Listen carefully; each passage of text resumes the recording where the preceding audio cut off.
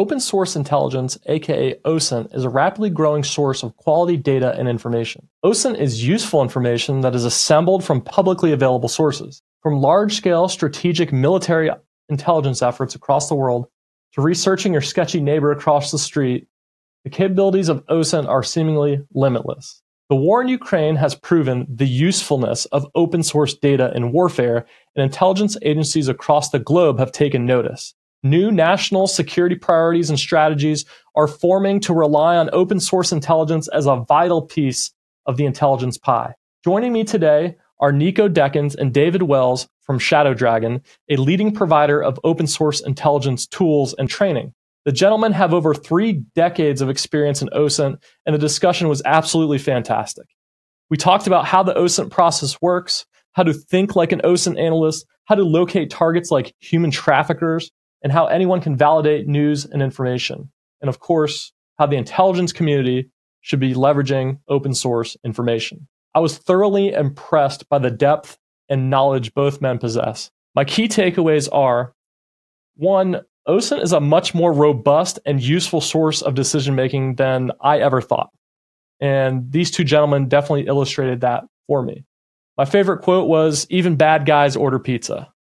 Make sure you watch the full podcast for the context. I started this podcast in an effort to reveal free and accessible information about intelligence in a frictionless and entertaining fashion.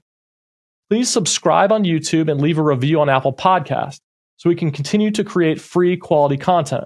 The more subscribers we have, the better guests we'll be able to access. My name is Nick Smith. This is the NDS Show. Enjoy Nico and David from Shadow Dragon talking about open source intelligence.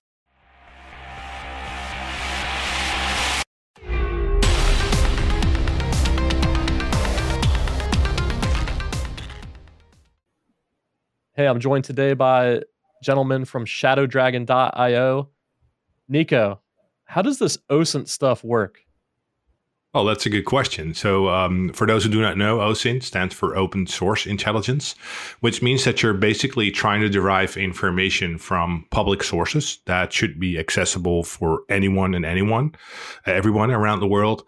But it only becomes actionable intelligence once you've turned that information and you process that information into, let's say, an analysis product where someone else can make a decision upon. So think of open source intelligence as, hey, the internet is an open source by itself. There are closed sources on the internet that are not accessible for everyone. So that's not OSINT. But everything that's publicly available, like a newspaper or a social media post that the person who posted that deliberately took the choice to share that with the world, that's open source. But also a good old library or a TV show or a radio show. So everything that's accessible for any individual all around the world. Okay, I've been having discussions on this topic, which are, open source intelligence isn't necessarily a traditional int in the intelligence community, right? Like in the intelligence community, you have things like GeoInt, SIGINT, all source, HUMINT. OSINT can really comprise all of those things. So how would you describe it in that sort of terms? Like, does it belong as a separate int, or is it a whole entire field that can contain all those different ints? So I'd like to answer this one if you don't mind. Ahead. Yeah. So and the reason I like to answer this, so I come from very heavy OSINT background within the government, and it's funny that you said that OSINT is kind of a new int. There's some truth to that. However, the contrary to that is OSINT has been around for a very, very long time. We're talking like the earliest, reading BBC articles, listening to radio broadcasts. Exactly as Nico said, if something was available to the public, it was OSINT. Back in World War II, they were doing it. We're doing it now. What has really changed about it was not necessarily that the int itself has changed, but the volume of information that is available in the open source realm has really changed. Now you've still got radio broadcasts, you've still got newspapers, but you've got social media. Nico said you've got Google Library, you've got Google Scholar, you've got those dark web sites that you can go to in your Tor browser if you want to download ITP. You've got Discord servers you can hang out on. I think one of the biggest issues that people really run into for the differentiation is I'm trying to think of a diplomatic way to say this, but they assume because anybody can access it, it's very simple to do, which is definitely not the case. I run into far too many people that come from those SIGINT backgrounds, that come from the MASINT backgrounds, that come from the HUMINT background. And they go, well, I've got access to Google, therefore I can be an OSINTer. I'm not saying that you can't, Right. but there is a very unique mindset that makes an OSINTer effective. It isn't necessarily the mindset that traditional ints bring with them. Because you've got that larger volume of information, you almost switch the dynamic. In something like HUMINT, in something like SIGINT, in most cases, you've got very cultivated data sources. You know a little bit about the person that you're interviewing or interrogating. You know about the asset flying overhead and has been tasked to fly over specific places to collect specific pieces of information. So you're dealing with an instance where you've got 99% signal and 1% noise. OSINT very much flips the script. Now, when you're looking at all the data available to you, 99.999% of it is noise. Can you filter out that 0.001% of the signal? And ironically enough, despite the fact that it's such a heavier lift, yeah, anybody can go read Google News, anybody can log into Twitter. But because they consider it something anybody can get, what I tend to find is the training is so much more lacking. There isn't that appreciation for that different mindset that both needs to be cultivated, needs to be found, and needs to be trained. Yeah. So you mentioned that, not just anybody with Google can be an OSINT person. Can we talk about maybe the process? Like, what makes an OSINT person? What are the tools that they need to leverage? What are the processes they have to go through to access some of these things? You talked about the dark web. I want to dive in here. I want to get into all these fun tools and all this cool stuff you guys are doing. All right. Yeah, well, I think that's something that everybody wants to know, the tools. But I think the tools are just a vessel that you sometimes need. It's more about the state of mind. So everything starts with trying to define an answerable research question. So give me everything on Nick means nothing to me, because what is everything? Who's Nick? What do you mean with everything? Right. So can you tell me if Nick presents a podcast? And if so, what podcast? Where does he live? Who does he know? Those are questions I can work with. And with that, I will also know what tools I could leverage, what tools not to leverage, but also keep in mind my operation security. Particularly when we do some digging on the internet, we also have something to hide, our digital fingerprint to our adversaries, but also the way that we move, either lateral or in other ways, that could give away that we have a certain interest. So with that, it really depends on what your goal and scope is, what kind of tools you are willing to use or that you're going to pick from your tool set. Could be anything from a basic browser with one or two plugins that can take a screenshot or something, or have dedicated VPN connections or even dark web connections to get to a certain place that you otherwise cannot visit, which is still an open source, but you need maybe specialized software to gain access to that part of the internet, because it's nothing more than an extra encrypted layer. So is there one tool? No, there is not one tool. There are multiple tools that will lead to Rome. I think the biggest challenge is to ask those, maybe those basic W1H questions: who, what, when, where, how. With what? Those are questions that you always ask yourself, and based upon that, you can pivot or corroborate with what you already know. And you also need a little bit of seed data. You need something to start with. Yeah. Okay, so I'm gonna tell from an intelligence background. So my focus is more likely to lean towards those kind of military intelligence questions. But I'm seeing OSINT used for all sorts of stuff. We're actually hosting a Skull Games team here at my office this weekend. And they're obviously there to fight human trafficking, which is awesome. Let's make sure we take all these human traffickers and throw them in a pit somewhere. But can we maybe start with the military intelligence use case? Recently, I learned about a organization called Bellingcat that was able to identify how Russians shot down a Malaysian aircraft. Can we maybe start with a question like that and dig in there? So let's say you wanted to do something like confirm Russian troop movements? Like, where do you even begin with that sort of thing? Well, as Nico said, the first thing that you that's have a good question. I worked at. Oh, go ahead, Dave. Go ahead. Yeah. So as Nico said, like the first thing you need to have is that well-developed research question, or at least something other than what is China doing, Mm-hmm. and you've got to have that seed data. Right. So I'm guessing at this point that seed data is either coming from probably some open sources, since I would say, especially Ukraine has probably been one of the most broadcast open source wars ever fought. Or if you're getting it from classified channels, that's fine. You just need to have some sort of starting point that you can go out and search for on those open source realms. Now you need to ask yourself, what are the initial starting points that you have to look for? Do you have anything that you can narrow down this general location other than just it supposedly happened in Ukraine? Ideally, you've got something good. And again, this is where, if you're coming from that military intelligence background, you can kind of combine some of those classified higher level sources with your open sources. Most likely, if you have those classified sources, you've got a pretty good idea about where Russian troops are stationed on the ground.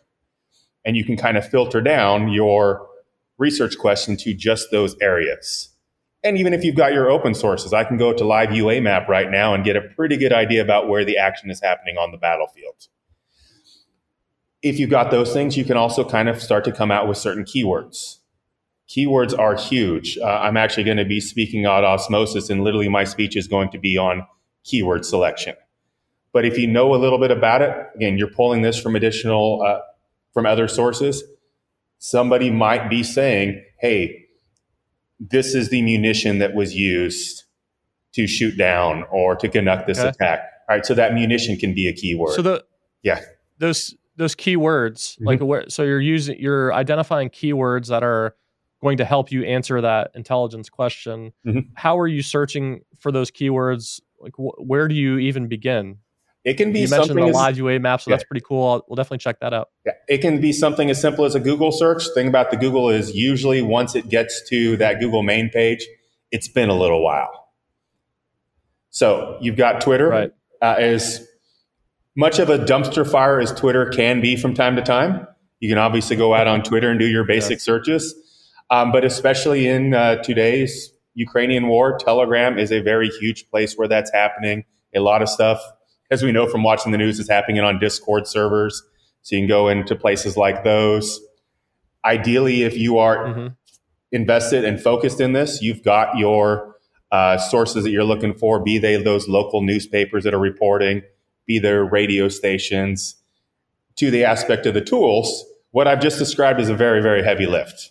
You're looking at those Discord channels, you're looking at the Telegram channels, you're looking at the radio stations. So ideally, you have some sort of tool. We at Shadow Dragon do make a very useful tool for that monitoring collection. Whatever the case is, you've got something that you can point at it to scrape all that information live, and instead then search for those keywords that you found or that you've decided are probably going to be fruitful to you. The important thing that you said, though, and Nico said, you have to have some sort of research question. Again, I find that people come into this and they say, all right, well, I'm going to use OSINT, and what I'm going to answer is, what is Russia doing in Ukraine? What you have not described is an OSINT question. What you've described is a, months or years long doctoral thesis, which to some degree is OSINT, but not OSINT as we think of it. So would you define OSINT as being more tactical than strategic in its use? Well, both, I guess. Both. It really depends on the use case. But maybe to come back on a practical example that how you could, for example, use this. So recently we have seen a lot of Russian diplomats, quote unquote diplomats, being extradited from numerous countries because of reasons. So that will pop up in any news outlet. And for example, there was one use case where in Sweden, all that was shared was a news article. Hey, we extradited a married couple from Sweden at a certain location. And that triggered me. So all I had was a news article and a very vague picture in the background where I could see a stairway going to what looked like an apartment block. So the first step would be is to do geolocation, kind of like GeoInt. So I tried to geolocate that specific location. Well, it took me a day or something. I found the location somewhere in Sweden, but now I have a front door. I have a number. Based upon that, we can take additional steps. So I can try to look in business registers or whatever, if someone used that address to sign up for some form of business. With that, I found two names, which are the names that those Russian spies used as their spying name. And based upon that, I could find more. I could find other businesses that they used over the past 15 years, who they are connected to, who they are friends with, where they have spent time. And with that, you can now potentially find, let's say, their entire paper trail and all their traces from their online personas for the past 15 years. With a starting point, a news article, and nothing more than a vague picture of someone's front door, in essence. So that could be a very practical use case example. But from a military perspective, I worked at Bellingcat for a fair amount of time. For example, there was a video that went viral where in Syria, a rebel leader executed around 20 people. We've all seen those videos where people were pulled in those orange jumpsuits, the horrific stuff. Yes. So for accountability, the United Nations wanted to know who was involved, but exactly where and when this incident took place. So by simply looking at the location again, we could geolocate it somewhere in Syria. Then we could identify who was responsible for it, but we could also locate where they are now currently situated. So if you needed to arrest them or exfiltrate them, you could, purely based upon open source intelligence, find them. But you could also determine the exact location where the execution took place. And they even took samples from the ground where they could find the blood stains from the execution. So with that, we got validation that we found that location.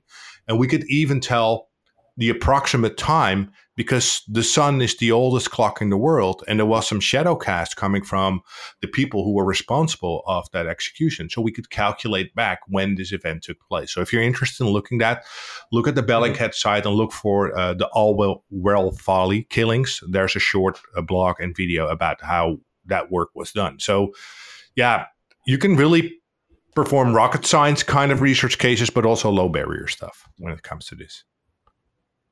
Okay, you mentioned that maybe there's a misperception for people that get started in OSINT about exactly what it is. If someone did want to get started and they were interested in this field, how would you recommend that they go about that? So actually, referencing Bellingcat, I think one thing that's very useful, and one thing I do like about them is most of their investigations, they will kind of walk you through the starting point and the end point of how they found that information. So realistically, if you can find resources like Bellingcat or other OSINT resources out there, look through those investigations that they did and actually ask yourself the honest question: is this something that I myself could do on a regular basis? Do I have the time to, quote unquote, walk the dog on a map, or go out to Google Maps and just move the little guy around so you find a front door that matches the front door in the picture? Realizing that when you're looking at those investigations that somebody like Bellingcat does, it took you maybe like 10, 15 minutes to read all of that, but it probably took them hours, if not days, to do all of that work. And I do also think that's one of the things that kind of misleads people in what OSINT is and how it works. Again, coming from that training side, it's very, very tempting when you're showing people to only show them those successes. And you'll see this a lot is, hey, here's this awesome tool. I plug X in, I get Y out immediately. Or I'm going to do this reverse image search and immediately get some results. Or again, I'll walk that dog and within 5 seconds, I'll be able to figure out on the ground where that photo is taken. That gives people very much those wrong expectations that is how OSINT is going to be every time. That's quite the opposite. I'm sure Nico will agree is a good investigation is not something that's just plug a handful of keywords or plug a starting point into a tool, seconds later get something out. No, it is hours or in some cases days of a lot of failures with a small number of successes. Again, if you're not ready to put in those hours and expect a lot of failures, again, OSINT is probably not for you. But for that starting point, look at what somebody else is doing and then realistically ask yourself, is this something that I could see myself doing as well? Yeah. And there's so many different areas that it's applies to, from, insurance fraud to military warfare. But what are some interesting use cases for OSINT that maybe you guys are aware of that maybe most people wouldn't really understand? What the actual capabilities are that you guys bring to the table. It could be anything. It could be anything from tackling disinformation campaigns to any form of fraud or match fixing to terrorism to child abuse to, I don't know, shopping. It really, the palette is so broad. Anything. Yeah. So, no, well, you can use OSINT to get a better deal.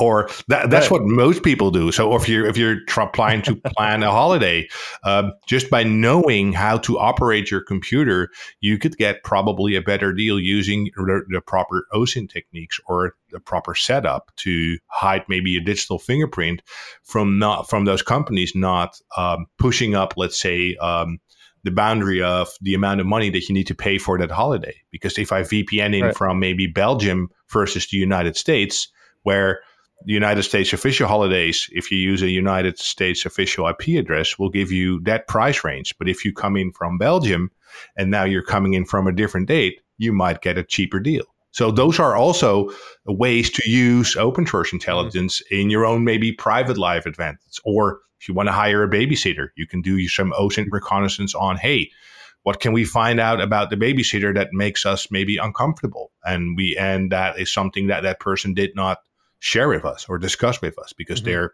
openly sharing that they're popping Molly all the time or something like that. So that's, and that's not uncommon, that how people use it.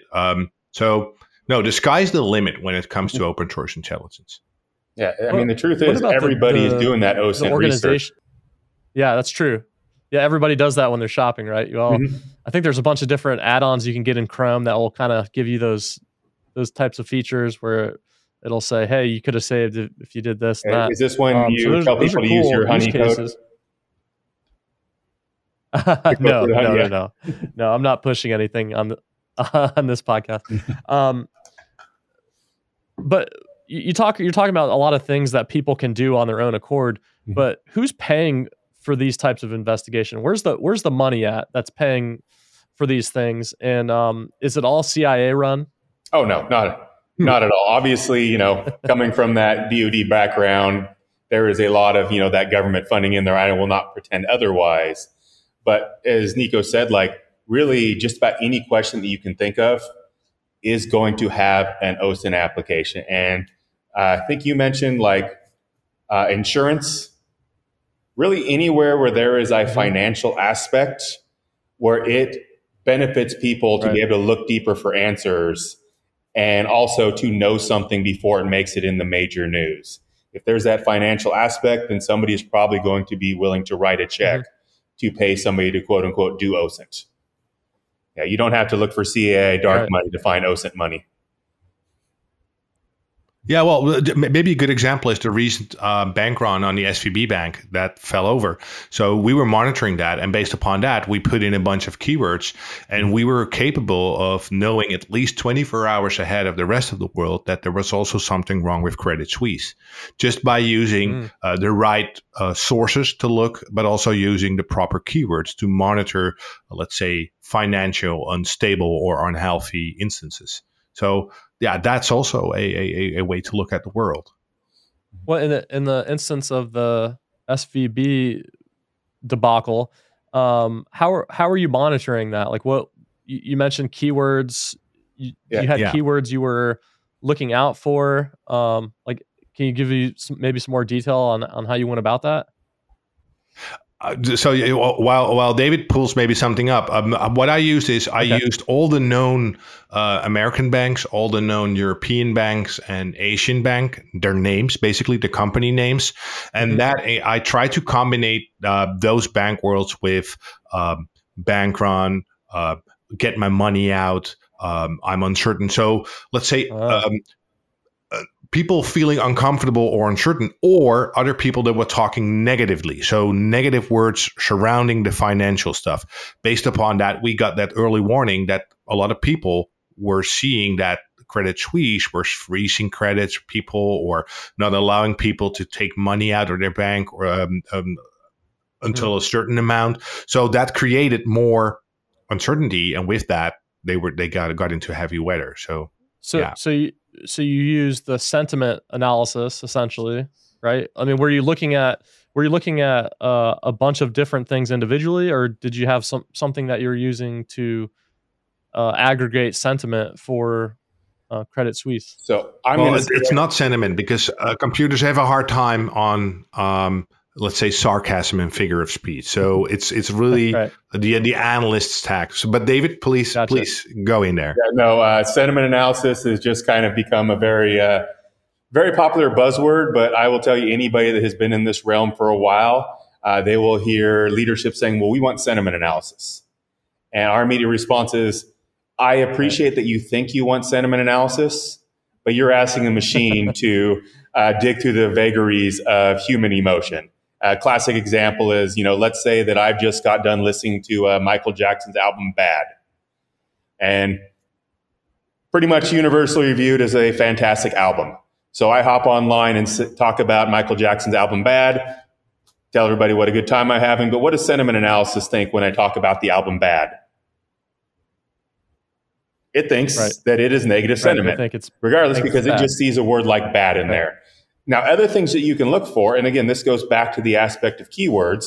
There are certain keywords that people start using when things are going bad. They might reference things like the Panic of 1907, the 2008 crisis, even using something as obvious as the phrase bank run, or things like over leverage, over capitalized, underwater, fair market value, realized loss. Anybody that's in finance could probably give you a list of indicators that tell you something scary is going to happen in like 5 or 10 minutes. But you put those together, and I think what actually works better than sentiment analysis, no matter how good or bad that machine might be, is you actually start looking for the spike in conversation matching those keywords. Because for something like that, these quote unquote Twitter fueled bank runs, there's always going to be a little chatter in the background of this happening.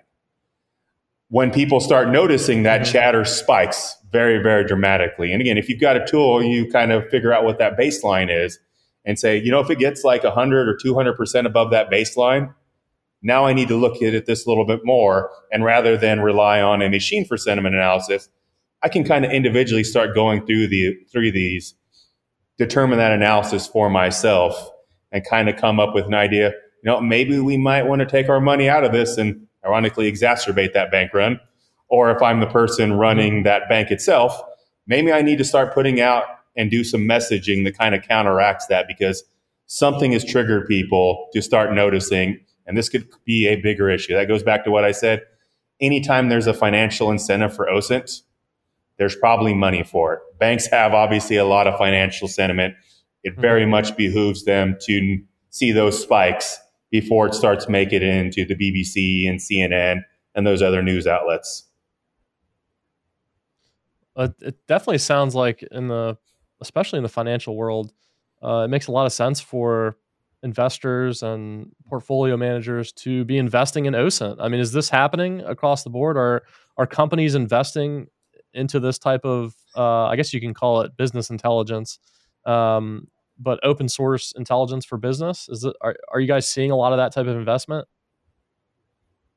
Yep. Yeah, we're seeing, I think it's safe to say that the past 5 years, there's been a huge spike in those kind of companies that have reached out, for example, to us. But just in general, I also teach certain classes, OSINT classes. It used to be mostly military and law enforcement, but now I think it's safe to say that almost half is either Fortune 500 companies or companies like that have a significant interest in open source intelligence. Mm-hmm. Okay. One of the use cases you always hear about is human trafficking, right? It seems to be a hot item. I think Skull Games has really popularized OSINT as a method for getting after these scumbags that are trafficking children and women. I do want to dig into that a little bit, like how that process works. But to me, I'm always interested in the game of intelligence that's being played, right? It's said oftentimes that counterintelligence is a forest of mirrors, right? You're looking in, and things aren't exactly what they seem, because people know they're being monitored. People know they're being watched. What are some of the tactics that are being used to counter this type of intelligence gathering? And how are you staying ahead of the game so that you're not looking at the mirror? So kind of a large part of that. You want to take this one? Yeah, I hate to keep going back to the same place, but you've got to do, we like to call it social listening. So you actually listen to those enemies, and this could be reading newspapers and seeing what's being said once you actually get into those niche corners of the internet where they're hanging out, but identifying for yourself, what is unique about these conversations that is separate from the police talking about human trafficking or the FBI talking about human trafficking. I see a lot of people wanting to go into this, and they'll have their tool, or they'll have, their Google search bar or Yandex search bar, and they say, all right, well, today I'm searching for human trafficking, so I'm going to type human trafficking into the search bar, or I'm going to type slavery into the search bar. Obviously, that might be a good, very initial step, but that's not going to get you those successes in the long run. What works better is realizing that these people have to have a way to be found. They cannot go completely dark. Otherwise, they're going to be very unsuccessful in their illegal financial ventures. So a classic one, and again, I don't know if they're still doing this. I haven't looked at the human trafficking for a while, but a very effective way to traffic humans was you didn't tell people that you were going to illegally traffic them over country lines. What you instead did was you started advertising for certain job types, things like au pairs, things like maids. And there are certain words you could look for, like low skilled, no experience necessary, younger female, certain age ranges. And what they would do is they would offer those jobs. Young women in impoverished areas would obviously be interested in them because, hey, now they're going to take them from third world to first world nations. They're going to have these awesome jobs, and they don't need any skill for it. Again, I'm coming from that mindset. It seems like a total win for me. What ends up happening to young women is once they get them over to that country, oh shoot, that job's doesn't exist for you anymore, but we've got something else we can do for you. Or just outright malicious. All right, now that you're over here, we're going to take your passport and any contact that you possibly have, and you pretty much have to do whatever we say. So again, you look for those specific words. You also start looking for those corners of the internet where they're hanging out using those words. I had a great case where I cannot remember the specific organization that I was working with, but they basically said, we have this guy. We know that he is involved in human trafficking. Now what do we do? They said, all right, well, what starting points do you have? They had his Facebook account. I'm like, what groups is this guy a member of? Like, groups? Why do we care about groups? I'm like, just trust me. Let's look at his groups. Sure enough, he was connected to like 8 to 10 groups that were literally advertising for employment for those sorts of jobs that I was talking about. And I said, well, now that you've got that, look at other people that are members of those groups. Pull out those other members. Next thing that you know, you've got like a whole network of people that are just involved in moving young women across national lines, in most cases explicitly for human trafficking. Now, their MOs might have changed. Again, I haven't looked at this in a while, but I guarantee anybody that's looked at this, people that are going to the Skull games, they're going to start noticing commonalities amongst it. Certain job advertisements, certain keywords, certain phrases that are unique to those individuals, and again, certain corners of the internet where they kind of reside, where they use those keywords. Once you identify those, you're pretty much in. And when they change the terminology, you're already in those places. You're able to spotlight it because like, hey, suddenly there's a new word or a new phrase that I don't recognize. I'm just going to put that on my CSV file. That way I know there's a new term that I want to track. So, I mean, I mentioned the counterintelligence component of this. It sounds to me like, you're talking about Facebook groups. That's fairly open. I almost think you have to be idiotic to do it on there. But there's so many different applications now, different social media apps. Like WhatsApp is obviously owned by Meta, but it's supposedly encrypted. Signal's encrypted. Twitter says they're going to encrypt their DMs. You guys are talking about stopping things that are fairly, I don't know, just seems like idiotic operations to me from a criminal standpoint. To be effective, they have to exist somewhere on that surface or open web. Like they can't go completely dark. They can't conduct their business entirely over WhatsApp because somebody has to know how to find them on WhatsApp. Somebody has to know to go to a specific Discord server. Somebody has to know to subscribe to a private Telegram group. So yeah, getting to those places where everything is encrypted, in most cases, that is outside the realm of OSINT. But before they enter in those spaces, that is what you're looking for. And if you're working with a government office, somebody with subpoena powers, someone with more legal authorities, or you're kind of talking to someone who wears more of a gray hat, you find those locations in the open web, then you kind of push that information into those darker corners over those people that have a little more authorities and capabilities. And don't forget that a criminal was never born a criminal, at least most of them. So they have a history of not being a criminal. With that, they have a history of traces online. But also, most criminals are not doing their criminal activities 24/7. So they might go out to a gym or go out to a restaurant without doing criminal activities. And that gives us the capability to at least know where they are, where they spend time, with whom, where. And with that, it gives us the opportunity again to take a look into their life and where to find them and where to see where they exploit their activities. So that, or pluck the fruits of the money that they collected from all their legal activities. So there's numerous ways in, always. Yeah, our CTO has a great saying. He says, bad guys order pizza too. Yeah, basically, that summarizes what Nico says. Yep, they're not bad guys 24/7. I love it. Bad guys order pizza too. I love it.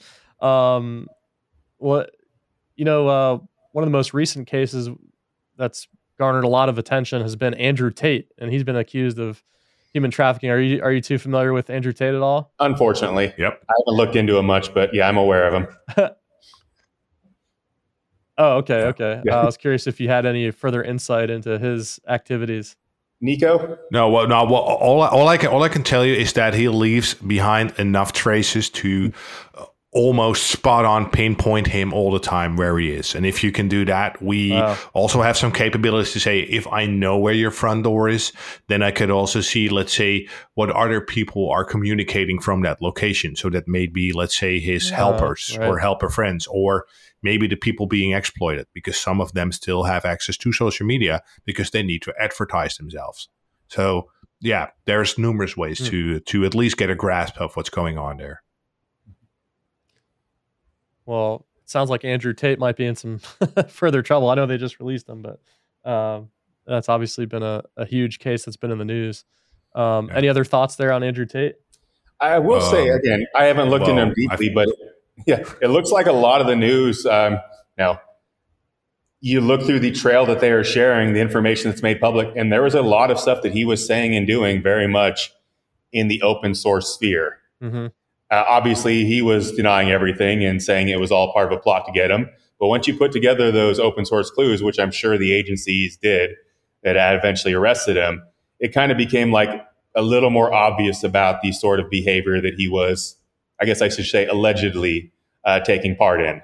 So it's not like he was doing everything in the dark. There were those traces on the surface web or on the open internet. And as Nico said, once you find those, now you've got places that you can look for people like Andrew Tate and his ilk, allegedly.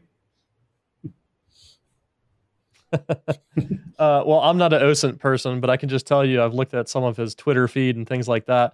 And based on some of the stuff this guy says, he's guilty. I mean, he's got a hero complex. He's talking about how he's a savior of this and that. I'm all for with the positive masculinity and all that good stuff that he does promote. But man, the guy just sounds like a human trafficker, doesn't he? Yeah, I'm not going to disagree with you there. Anyways, who knows? Who knows?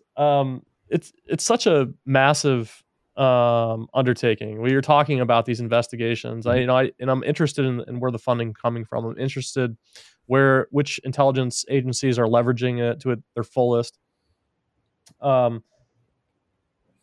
How should intelligence agencies go about leveraging OSINT? And I'll give you a background on why I asked this question.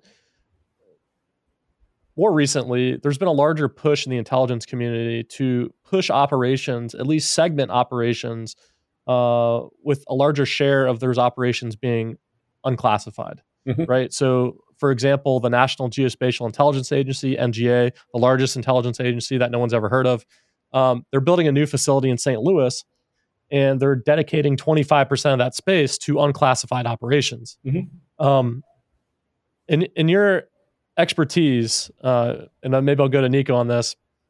In your expertise, how should intelligence agencies be leveraging this vast amounts of data? And should we be concerned about ethical considerations as well? We saw from the Twitter files recently. If you're unfamiliar with what's happening with Twitter, it was released basically intelligence agencies before Elon Musk bought it had unfettered access to Twitter direct messages. So all those messages that people send back and forth, journalists sending it to their sources, whatever, the intelligence agencies had access to that.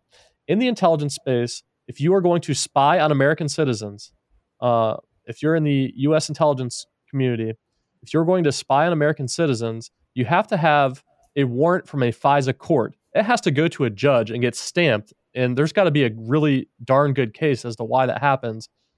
So I think there's a mess waiting there. But from an open source intelligence perspective, how should the intelligence agencies be using it, and what are the ethical considerations we need to be paying attention to? I think the how question is hard to answer. My answer would be they should just use it, period. If they're not using open source intelligence, you're not taking yourself serious as an intelligence agency anywhere around the world. Because let's be honest, when we look at the world 25 years ago versus now, the information is mostly coming from open sources. I can tell you now that more than 50% of all classified documents most likely contain information that I can reproduce from open sources, even maybe more detailed. So when you look at some recent cases that broke the news, most of that information was to be found in open sources in greater detail. Doesn't matter from which country or what region around the world. From the ethical perspective, all I can say is that I've only worked with, let's say, 5 9i kind of countries. So I know from an ethical perspective, they are pretty limited to what they do. My concern is not at law enforcement agencies or intelligence agencies in those 5 9i, 13i's kind of regions. No, it's more on companies that don't have the rules of engagement, that don't have, let's say, those rules that they need to comply to. That's for me a bigger risk than an intelligence agency, because everything that they do needs to go through, let's say, a bunch of lawyers and legal kind of stuff within government. So it's pretty, when it comes to ethical stuff, doesn't mean that there are things going wrong, and that works for any government. I'm from the Netherlands. Every now and then something goes wrong, but that's not the ethical considerations are, I think, 99% the first thing that you do as an intelligence analyst or a team. Hey, the first question is, can I? Yes, we always can. But may I? That's a different question. And that's for the legal department. Right. But I think it's safe to say, when I look at my 25 years of experience of open source intelligence, working with all kinds of agencies all around the world, I'm not at all that worried about how they use and leverage open source intelligence. I strongly believe that they should use it more, because it can save them tons and tons of budgets of looking at closed sources or buying information from closed sources or running human assets to get information, because most of that information is already out there nowadays. Does it answer your question? Oh, absolutely, yeah. And I think most agencies in the United States, anyways, are focusing on OSINT. They do understand that it is a massive area of opportunity for them to do what you're talking about, collect great data.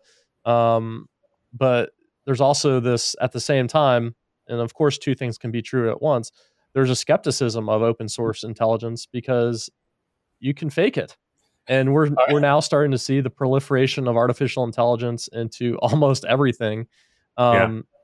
ChatGPT can write an entire news article in 2 seconds. Facebook has a text to video now. You can put in text and it'll create an entire video. You see deep fakes. You see all these sorts of things. What do we need to be paying attention to there in terms of AI trying to thwart investigations or causing massive mis or disinformation. You can take Joe Rogan's voice, for instance, Yeah. and put it over anybody's Yeah. face and say whatever you want. So, And he obviously has the largest platform in the world. mhm. So I've got to mention, because again, coming from that OSINT background, working with a lot of government agencies, I would frequently hear that objection to OSINT. They would tell me, well, I don't like OSINT because it has to be validated, or it can be wrong, or it can be incorrect in some way. And the moment somebody would say that, I would follow up with the question, are you telling me you're not validating your other int sources? If a detainee tells you something, are you not in some way validating what that detainee says is accurate? If you happen to be flying a satellite overhead and you happen to see an interesting building, are you maybe flying it again or checking with other sources to make sure what that satellite is showing you isn't in some way incorrect? There weren't some weird shadows or clouds overhead. And invariably they go, well, obviously I'm validating other intelligence sources. And when at that point I'm like, all right, well, why are you creating this as a unique objection to OSINT? And usually they don't have an answer for that, or it's easier to fake is the answer, which I won't necessarily disagree with that. On that note, though, when it comes to AI, when it comes to those deep fake videos, honestly, the validation process for that is, for me, the same validation process that OSINT has always had. I see a piece of information online, I see a video. Can I find the earliest source for that information? Usually, if you can find the earliest source for an AI-created video, what you're going to find is it did not come from a legitimate source. It didn't suddenly just show up on, CNN or BBC's front page as accurate information. Usually, it showed up on some random Twitter post or on a Discord account, or obvious indicator it showed up on 4chan. If I see the first place something came from was 4chan, I probably know that there's some disinformation happening there. Yeah. Yeah, and also we can use the same tools that are building those deep fakes to tackle deep fakes. So for ChatGTP, there are ChatGTP checking tools that will tell you exactly, hey, with 99% certainty, this essay was written with AI. We have a picture. Hey, there are no actual pixels that were coming from a camera lens. So we can see by the pixel density that it was generated by some form of algorithm. So yes, it's a rat race. I think the biggest issue that we are dealing with now is the scale or the amount of disinformation. It's simply more, which in the end means that we spend more time, just like David says, trying to validate these false or misinformation pieces. Well, you bring up a great point and a great question, which is, what can kind of the everyday person do to validate information? Like, are there some easy things? I know in my own way, I've obviously, like everybody, I receive a lot of information, a lot of news. I'm on all the social medias and all that stuff. I go on Google News a lot. I'm always skeptical. Every time I see something, I'm like, I don't know. Every time I see a headline, I'm like, I don't know yet. I always approach with a skeptical mindset. I know not everybody does. A lot of people just tend to believe things they see and read, which is insane to me. But what are some easy ways or methods for validating information? If somebody sees something on Twitter that looks sketchy, is there a site they could go to? Is there a way they should approach trying to validate information? You want to take this, David? Yeah, I'll take it. I hate to, echo myself, but again, the main thing is going to be to find the original source. Now, how you do that is going to depend a lot on what it is you're looking at. So I'll give a great example. Anybody can look this up, but I think it was a news story that was posted in, I believe, the BBC, but some pretty well-known and well-established news source, but they were referring to a study that was done, basically saying all of these school children took fish oils, and the concentration in these children was improved dramatically by taking fish oils, which sound awesome. Now, the problem that they ran into is, if you actually looked at the story, they didn't actually link to the original paper anywhere, which for me, anytime I see a lack of reference to the original source, that's a huge red flag to me. But what they did have in this story was the college that funded the study. They had keywords in there like fish oil or children or et cetera, anything you can look up. The moment you look that up, maybe go to something like Google Scholar, maybe you just go to your local library and look through their journal articles, you found the original paper. And what you found out was a couple things very, very interesting. Number one, the original research did not set out to measure concentration in children. Number two, they actually weren't using fish oil. They were using krill oil, which I guess has some biocompatibility with fish oil, but still definitely a difference. And considering the amount of money that fish oil manufacturers made off the story, very misleading. A lot of other things that were red flags that as soon as you look at that original source, like, man, what this newspaper publisher is saying is actually not reflecting the reality of that original study.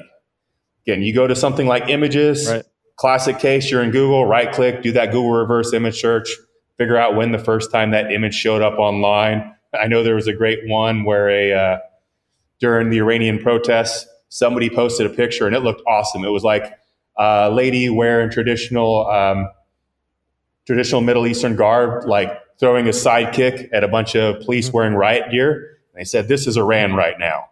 Right. Somebody did a reverse image search of that and they found that it came from a movie, a promotional still from a movie like 10 or 15 years earlier. Right. And when somebody called the person on it, they're like, oh, well, this reflects the sentiment of what's going on in Iran right now. Yeah. Right. But again, in every one of those cases, and in most cases, if you can find where that information is originally originating from, you can make a reasonable assumption about how valid or invalid it actually is.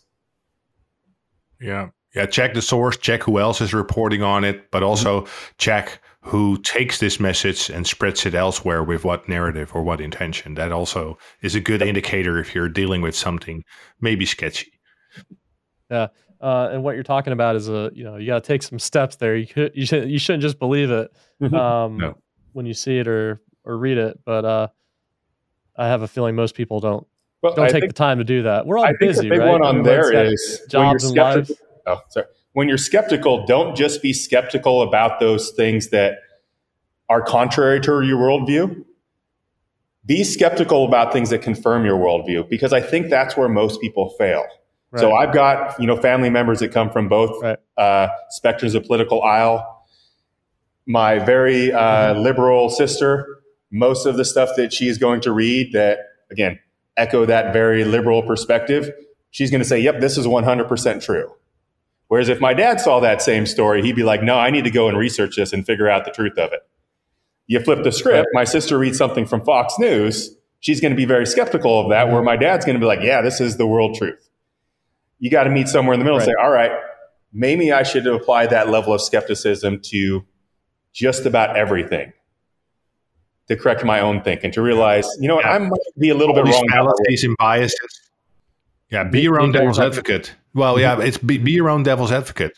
Be aware of your own, let's say, confirmation bias or other fallacies that you have that are those fall pits that you come into. And of course, checking and validating that is the most time-consuming part within open source intelligence. And that brings us back to the beginning of this podcast, where open source intelligence, in essence, it's all about the state of mind with a lot of tenacity. You require so much tenacity when it comes to this, but also knowing when to stop and where to stop searching. Because sometimes you can spend an entire day looking maybe for a suspect, but not finding something could also be an answer, because from your profession, hey, these are the places where you look for a suspect coming from that region in the world. The fact that you cannot find anything could also mean, hey, this person took some good countermeasure steps. Or maybe I need to take a step back and work as a team, maybe do a brainstorming session and say, hey, this is what I've done so far. Let's do an analysis of competing hypotheses or something like that based upon, hey, this is what we got so far. Let's see what we overlooked. What are the gaps? What do we know? What don't we know? All these things, it's just traditional intelligence gathering, but the only difference is that you're using open sources. And on average, that means that you have way more available information, because the internet simply contains way more information than any closed source out there. previously we talked a little bit about how Ukraine is really the war in Ukraine, of course, has really pushed OSINT into the limelight. If it were, we're seeing a lot of information shared through all the apps and stuff that we've talked about. Um, in your estimation, like what is that North Star for OSINT that the Ukraine war is really pinpointed? Like what are some ways that it's being used that's like, yes, that's what we needed. Like that's exactly the way we should be using OSINT. And then what are the gaps that maybe the nice to haves that the areas maybe we can't quite reach with open source intelligence. You know, I know we talked a little bit about encryption and things like that. But kind of what are the highs and lows, and what are the gaps within OSINT?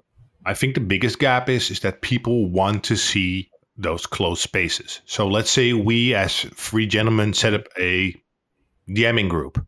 Well, we will never get an insight into that because that's a closed ecosystem. That's not an open source. And most people that start out in OSINT want to see people's WhatsApp messages, want to see people's single messages. That's something that you should also never aim for. That's not open source intelligence. That's closed source intelligence. You may be able to obtain that information with maybe forms of digital human, virtual human, or social engineering, or that kind of stuff. So there is a thin line between open source intelligence and human intelligence or cyber threat intelligence where you start interacting with targets.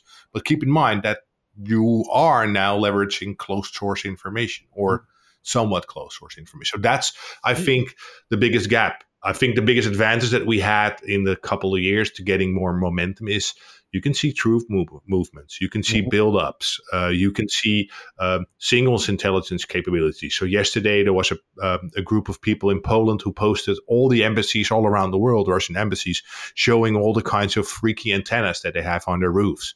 And with that, you can learn a little bit about their capabilities just by using open source satellite imagery. So you don't need that very expensive satellite imagery. Anyone with a working internet connection could figure that stuff out on their own. All you need is time and the internet. So, yeah, there's a balance. Things are getting more encrypted and more decentralized, which will make it a little bit more challenging for people like David and myself to find information. But it's nothing more than a waterbed effect. For example, Facebook used to be the number one platform when it comes to social media. Now it's, particularly in Europe, it's mostly used by people above 40 years age of older. And the younger kids are on, I don't know, TikTok or Be Real or Snapchat, which means that we need to know where to look next. And based upon that, we adapt and adopt. You mentioned something there that kind of caught my attention, which was interacting with the target. Yeah. Is that a common practice? Have you had investigations like that where you've interacted with targets? I think that very much depends on the end user of OSINT. So coming from that government background, we had to make that very, very clear to our students.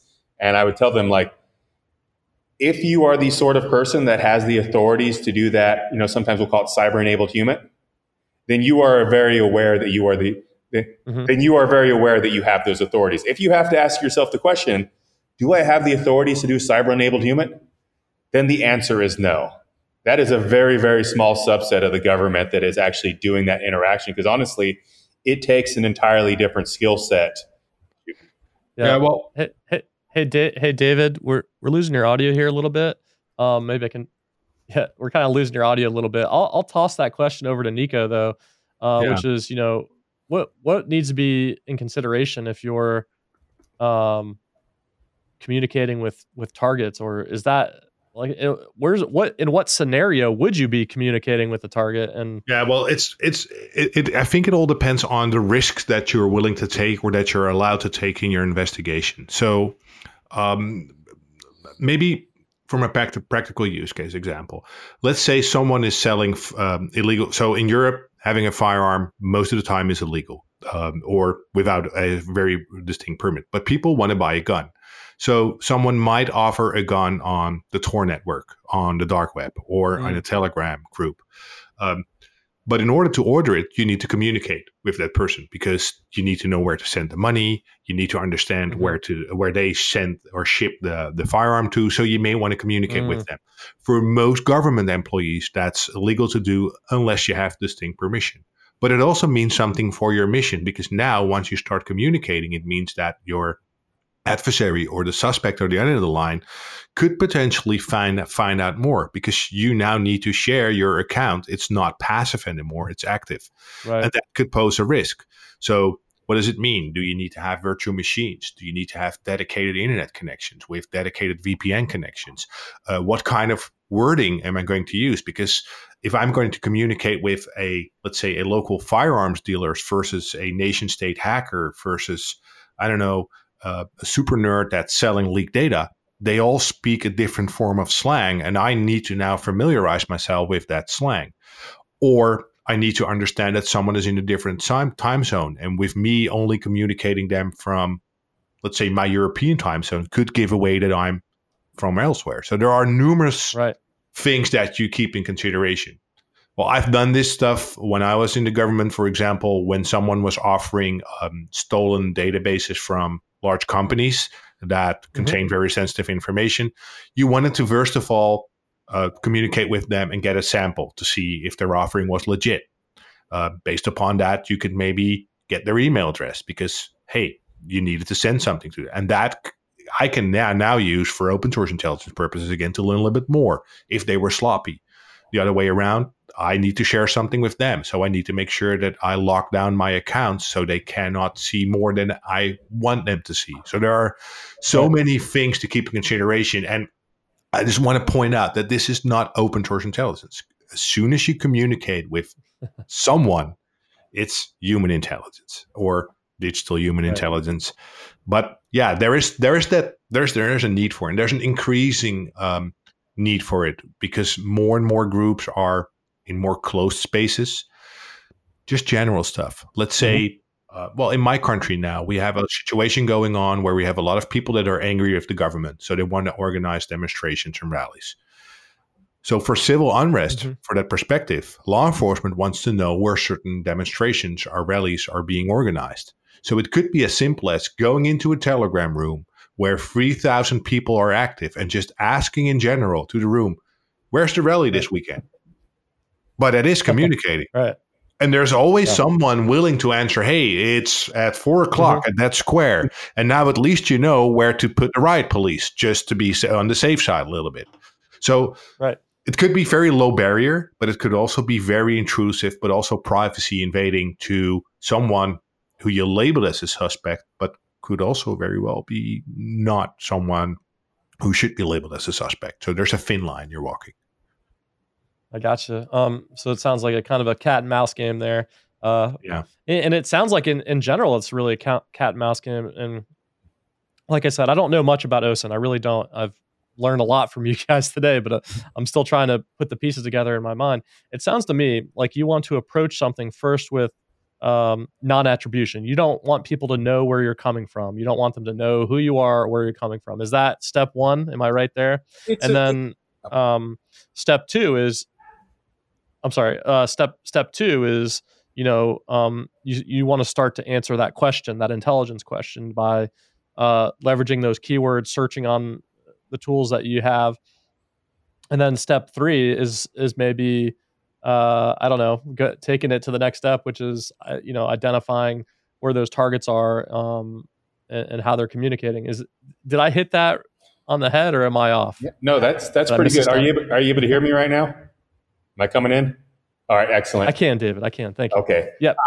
Step one, and I do want to kind of highlight something on that. So I think when people talk about that managed attribution or non-attribution piece, what they miss is they need to think about where they're collecting for information. A lot of times people have those really robust managed attribution systems. I don't want to go into what those may or may not entail, but they're doing it because they want to do a quick search on Twitter or they want to read the Google News headlines. That's probably not very necessary. When you're going to want that non-attribution piece is when you're going to places on the internet where you don't want them to be able to look at your request and identify what your local machine looks like, your IP address and other pieces of information. Once you've kind of answered those questions, you've got that appropriate managed attribution system for the research that you're doing, 100%. You want to start identifying those corners of the internet that people are hanging out on and those keywords that they're using. And again, if you're just starting out, something as simple as a Google News search for the research topic that you're doing can be very useful. Mm-hmm. Start skimming through those articles and saying, all right, well, here's a unique location that I can look at. Or here seems to be a spokesperson for this organization. I can grab their name. Here's a couple unique aliases that I can follow. From that point on, structure your search in such a way that's just looking for those keywords. That in most cases is going to kind of start pointing you toward those corners that they're hanging out in. And even better yet, finding new sets of keywords so you can better monitor those individuals. It's very, very much an iterative process. Again, to go back, people very much want that. I plug in X, I get Y. That is not the case of OSINT in most cases. It's pretty much as you kind of mapped out. All right, you got your initial step for that initial research. After you got that initial research, it's that deeper look. After even that deeper look, it's that more fine-tuned, very focused. I'm going to stare at this very specific corner of the internet and these group of people for an extended period of time, and also see how their conversation evolves so I can keep looking at them. What one of the interesting use cases was, have you guys seen this person that was tracking Elon Musk's jet, his private jet travel movement? How the hell did he do that? Oh, that is just an open source. So there's ADSB Exchange, Flight Radar 24. Yeah, there are so many websites that do that, and all you really have, you can actually get your own little ADSB radar or whatever, track planes that are flying over your head and put in that larger database just so it's a little bit more refined. That's, if you're flying a plane, doesn't matter what it is. All you need is a tail number. Yeah. So don't do this. If you have the tail number, you can basically track any private jet. Yeah. So don't do this. Or the pilot's name or something like that. Yeah. Yeah. A game I used to like to play is I would be overseas back when I was still wearing a green suit, and I would play the game Spot the Covert Aircraft. And what you would see is you would see certain aircraft types flying in certain locations. They're obviously not going to say, all right, this is a CIA aircraft or this is a FBI aircraft. But you look at the model number, you look at the make, and you also do a quick little research, and you'll see it's being advertised by Boeing, and it will say something very obvious like, hey, this aircraft can be outfitted with certain pieces of surveillance craft or surveillance equipment. From that, you're like, all right, I probably got a pretty good idea that this is not somebody that is moving legitimate cargo from point A to point B. And especially when you see the sort of airports they're taking off from and landing, it's a pretty good indicator of what's flying overhead. Yeah, and especially for commercial planes, it's super easy to track. Military is a little bit more challenging, but even that can be done because they have the capability to turn or spoof certain signals. But if you let's say if you have Bezos, Gates, and Musk meeting in one place, all we need to do is track their tail number, and based upon that, we could say, well, maybe there's a merger coming up or something like that. So, from that perspective, it's super interesting to monitor anything that can fly, drive, or float somewhere. All those vehicles can be tracked. I mean, you just brought up another use case of OSINT, which is tracking people's movements to determine, and forecast what business deals that might happen. That's crazy. There's so many use cases for it. It's insane to me. I wanted to really talk about what you guys do at Shadow Dragon. Maybe you could give us a rundown of what Shadow Dragon is and kind of what your day-to-day is like at Shadow Dragon. David, go ahead. All right. Yeah. So actually, I kind of want to answer that question. I think the best thing to do is kind of talk about the beginnings of Shadow Dragon. So the individuals right now that are leading Shadow Dragon were pretty much the originators of Shadow Dragon. And when I talk about this very time-consuming process, they very much agreed with that. But they were and are very, very intelligent individuals. And they realized, with these very long-consuming processes, there's got to be some way that we can automate them. So for things like monitoring certain channels online, subscribing to news feeds, I can manually go out there and read those, but there's got to be a way to automate that. For things like the social media, being able to look at a social media platform and really quickly scan through somebody's post and see if they're using certain keywords, Again, that can be a very tedious process. Is there some way to automate that? Their answer was very much yes. And how do we do that? From that point on, they were able to create a suite of tools. So we've got tools like OI Monitor, Malnet, Horizon. They all allow us to automate processes that would otherwise take hours. The one thing I really like about that is I mentioned that a lot of times when you're doing OSINT, you fail. And I want to reiterate that for anybody that is planning on getting this. If you're going to do OSINT, you're going to fail. What I really like about our tools, and it's true with some other tools as well, if you're going to fail, you're going to fail very quickly. Within 15 seconds, within maybe a minute or two, you're going to get those null results that if you were trying to do all those processes manually, it would be taking you hours to do it. I would much rather get a failure in a couple minutes than a failure after hours and just bang my head against the desk and say, all right, what do I do now? Mm-hmm. Yeah, when just maybe a quick example on the so the collection part is what we scale up, what we make easy. I remember vividly when I was in the government, I was doing a research case on a terrorist cell that was active in Europe, Islamic State terrorist cell, and I spent on my own more than a month, 10 hours a day, 6 days a week working, and that created let's say a certain picture. Now, I did exactly the same to reproduce it in our tool, and I collected the data in under an hour. It still means that you need to analyze it, but it saved me more than 3.5 weeks of work by simply collecting it. It even found more. It also found some false positives, but it gives you so much capability to quickly collect data at scale and make sense of it, and then start to analyze and pivot and corroborate that. And that's, I think, the biggest power of SocialNet and Horizon, where you get to look in over 200 sources on the internet in bulk, super fast. And of course, just like David said, yes, you will fail. So the tool, you mentioned one, SocialNet. Is that right? Is it essentially allowing you to access all the social networks and do those keyword searches? Is that what it does? It is allowing you to access what's public. I want to be very clear on that. So we are not hackers. We don't want to cross that legally or morally gray area. But for the most part, if information is public, it very quickly allows us to find that, pivot off those things, look for things like keywords, look for things like groups that they are members of, friends that they're in common, interests that they have, and then move from there. Again, stuff that you could do manually, but it's going to take you a very, very extended period of time. One thing that we don't do, and I kind of want to highlight this because I think it's important, we don't mess around in that AI space. We do not want to say, here is a tool that's going to do the thinking for you. Because down that path leads major, major issues. What we are going to say instead is, hey, those sort of processes that honestly don't require thinking, that are just rote clicks on the keyboard, let us automate those for you. That way, the things that require a human to think, you're able to get to those much quicker than you would be able to otherwise. Yeah. Okay. So are you guys also providing services as well, or is it just the tools you're providing, and then who's purchasing them? Yeah, we tend not to get in the service game.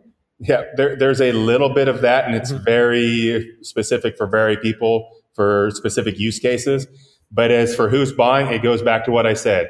If there's a financial incentive to leverage OSINT, which in most cases there is, chances are those are people that are either our current customers or are interested in becoming our customers in the future. There are certain people that we're not going to sell to. We look at things like certain watch lists and whatnot, and we get an email from them. We're like, yeah, you're not the sort of people we want to deal with. Right. Yeah. Yeah, we do a lot of vetting when it comes to that. And again, we don't collect data. We let you search for data in open sources. So it's not that, let's say that we have an entire data center that has already pre-scraped the internet. So as soon as you ask for information, you're going out in real time to collect that data from open sources, so that information is publicly available. But it also means that, let's assume you have a account on Instagram and you post something and you make a decision, maybe it was a bad idea. As soon as you delete that post, we are no longer capable of collecting that data because it's no longer publicly available. So that's also good to know that we don't collect data on our own. We let you collect data in real time using our platforms. Okay, awesome. So how can people reach out to Shadow Dragon if they're interested in this OSINT game, playing this game of mirrors like I most obvious thing is just going to the our easiest website. step would be shadowdragon.io. There's a nice little contact page. Fill out your information. One thing to note is, again, because we want that vetting information, if you are going to email us, have like a work or business email that you're emailing. We get very sketchy if we see like Gmails or Hotmails coming in, just because who could that person possibly be? At least if there's a legitimate business domain, we can do a quick little sanity check and make sure you're somebody we want to deal with. Yeah. I do want to highlight one other thing that we do as well. In addition to the tools, we provide some very robust and very detailed training. So, Nico comes from that training background. We've also got Olivia Gronsbach. She comes from a training background where she's trained people like the special operations communities, various three-letter agencies. They are working on and have developed some, in my opinion, very, very awesome training. And the reason I want to highlight that is because, again, I think a lot of the time people forget about that aspect of it. They think because it's something anybody can access, training isn't necessary. Coming from a previous hat that I used to wear, I would see government agencies purchase like hundreds of thousands of dollars worth of tool licenses for individual analysts. And they're like, all right, well, let's kind of talk about training. And like, well, we don't have more than 2 hours to train per analyst. I'm like, well, what kind of sense does that make? There's no reason whatsoever to buy these tools if you're not going to train them in how to use these tools. And for some reason in their minds, training just was not necessary. Yep. Right. Well, we teach methodology, not buttonology, like our CEO says. You see that a lot in the military space where they want the tools, but they forget they also have to spend some time learning this stuff. It doesn't happen naturally. It doesn't happen by osmosis. Very good. Very good. Well, is there any other topics you'd like to hit on before we hop off? No, not necessarily. I just want to say to all the people, to the audience, hey, if you have questions, feel free to reach out and just know that open source intelligence is not going away. And it's not just a hot new kid in town. Has been here for decades and probably will be here for more decades. Awesome. Appreciate it. If you're interested in reaching out to David or Nico, we'll put their information in the description. If you're interested in learning more about Shadow Dragon, we'll also put links in the description. Make sure you check those out. Subscribe on YouTube if you're on YouTube. Leave us a 5-star review on Apple Podcasts, Spotify, wherever you listen to your podcast. And make sure you check out the NDS show. My name's Nick. Appreciate you being here. Thank you. Thank you very much.